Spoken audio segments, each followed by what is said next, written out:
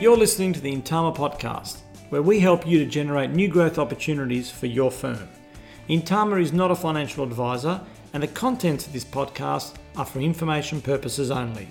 You should consider seeking independent legal, financial, taxation, or other advice to check how the information relates to your unique circumstances. This is your host, Ray Jani.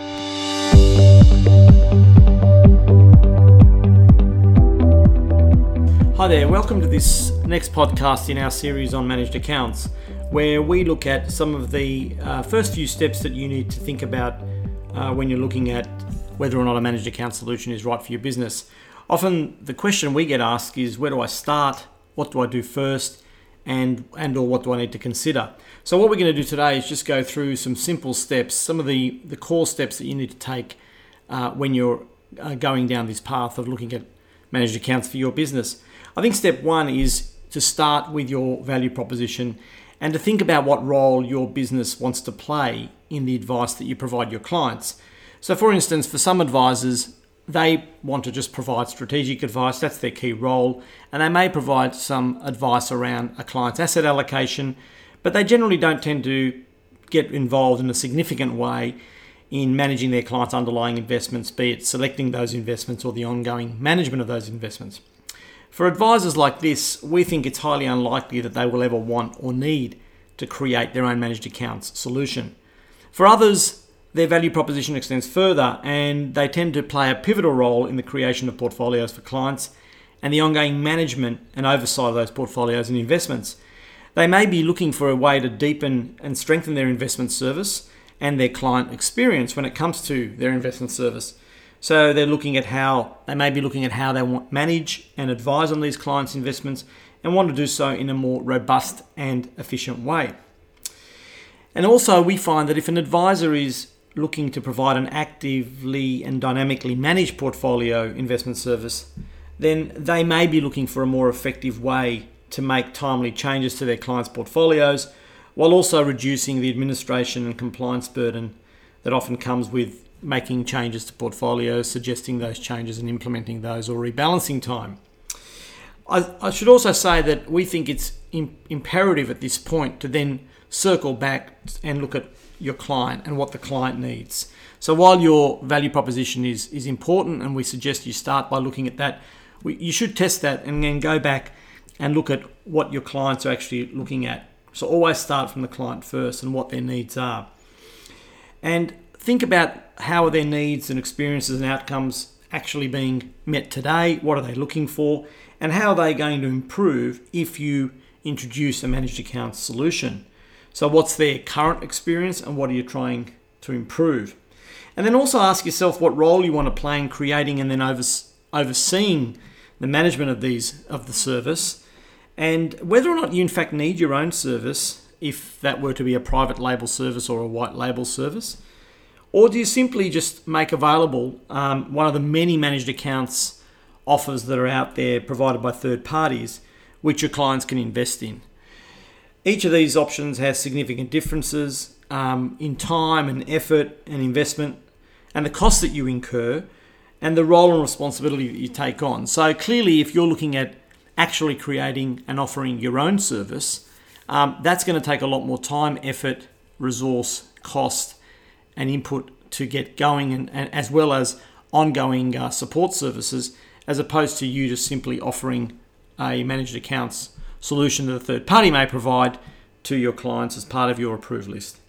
What we've found in our work with practices is that we start by conducting this review and asking the business and the owners some of these key questions to help them really uncover and determine what's important to them, what's important to their business, and what's important to their clients.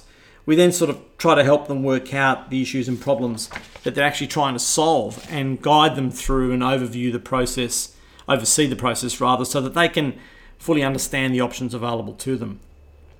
I think step two, once you've looked at the value prop, after looking at the value prop and considering your client's needs and really, as we said in step one, uncovering what it is you're trying to solve, I think step two is without doubt to go and speak to your licensee if you're with a licensee, unless you hold your own AFSL. But we think that once you've determined what it is that you're trying to actually create and deliver, you need to go and talk to the licensee that you're authorised under.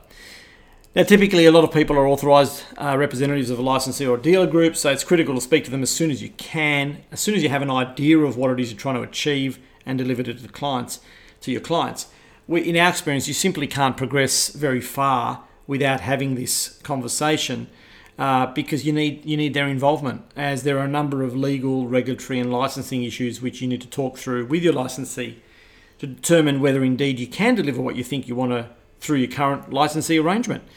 Licensees are likely to regulate your options and they may suggest or in some cases dictate that you utilise one or more of their current arrangements or solutions which they may have on their approved product lists, and depending on the licensee or dealer group, they may sort of support and assist you to varying degrees in terms of the plans that you have for your business. So I think this is a very important step, and depending on the licensee you're with and their position on the sort of options that you raise with them, we've found that it may actually uncover bigger, longer term strategic issues that actually could be a roadblock for your business in any case, whether or not you offer a managed account solution. So I think it's important to understand where your business is heading, what things you want to try and deliver and achieve to your clients, and have that conversation with your licensee to make sure that it can be done. Step 3 is what I sort of call the legal issues. Now, whether you're authorised through a third-party AFSL or whether you hold your own AFSL, the point here is that there are numerous regulatory and legal issues that you need to consider. Your licensee will either advise you on these or you will need your own independent legal advice. But there is a myriad of regulatory, licensing and legal issues that you will need to consider. And we've assisted a number of clients to seek out this advice from trusted and reputable providers where they need to, and sort of remain involved with them every step of the way where they need that level of support.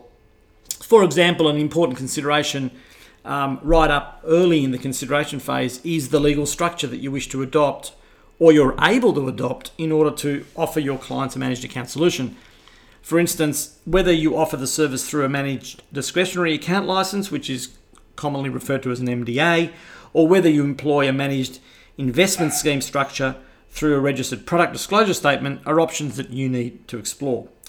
The answer may depend on factors you may not control, like whether your licensee holds an MDA license or is prepared to allow its authorised reps to operate under its MDA, and if so, under what conditions, restrictions, and so on. In addition, the platform that you're using, the administration platform, or the one that you end up using, will also determine this, as they may only offer one structure or support one structure over another. Now, there are many other steps you need to undertake, like thinking about an investment committee, whether you partner with an asset consultant, the technology solution or administration platform that's best suited to what you're trying to deliver. But in this podcast, we've covered some of the first basic steps that we think you should undertake. In future podcasts, we'll do our very best to cover some of those more specific issues that I just referred to, like asset consultants and investment committees and so on.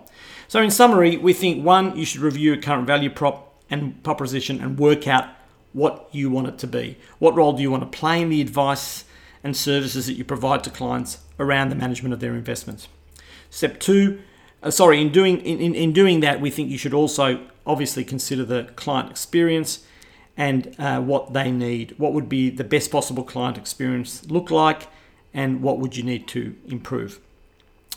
Thirdly, speak to your current licensee about your options and what they can offer and how they can support your plans. If you hold your own AFSL, we would suggest you seek legal advice from a specialist lawyer who has a detailed understanding of the financial services, the licensing regime, and how managed accounts can be actually delivered in the current and proposed regulatory environment. In our experience, generalist lawyers do not have that specialist knowledge and experience that you will really need. And then think about your legal structure that you're likely to adopt. What are the pros and cons of each? And can you actually deliver through the structure that you are anticipating given your current licensing arrangement and approvals? I think most importantly, seek independent advice. Now, in the managed accounts space, if I could call it that, there are many service providers in the market who claim to know a lot about managed accounts and what may be best for your clients and for your business. In our experience, some do have a lot of very good material and knowledge, and they can offer some great support and can be very helpful. But I think you need to always remember that many of these service providers have their own chosen business model or option that works for them and their shareholders.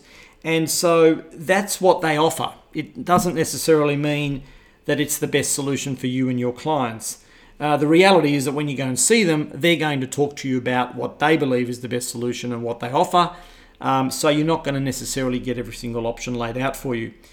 Now, that may not be the best thing for you or your business, as I said, or for your clients. And so you need to seek independent advice from a specialist who isn't conflicted from helping you to uncover the options available to you, because it really depends on what you're trying to achieve. Not all firms have the same needs or the same level of problems or issues that they're trying to fix. So the solution isn't always the same.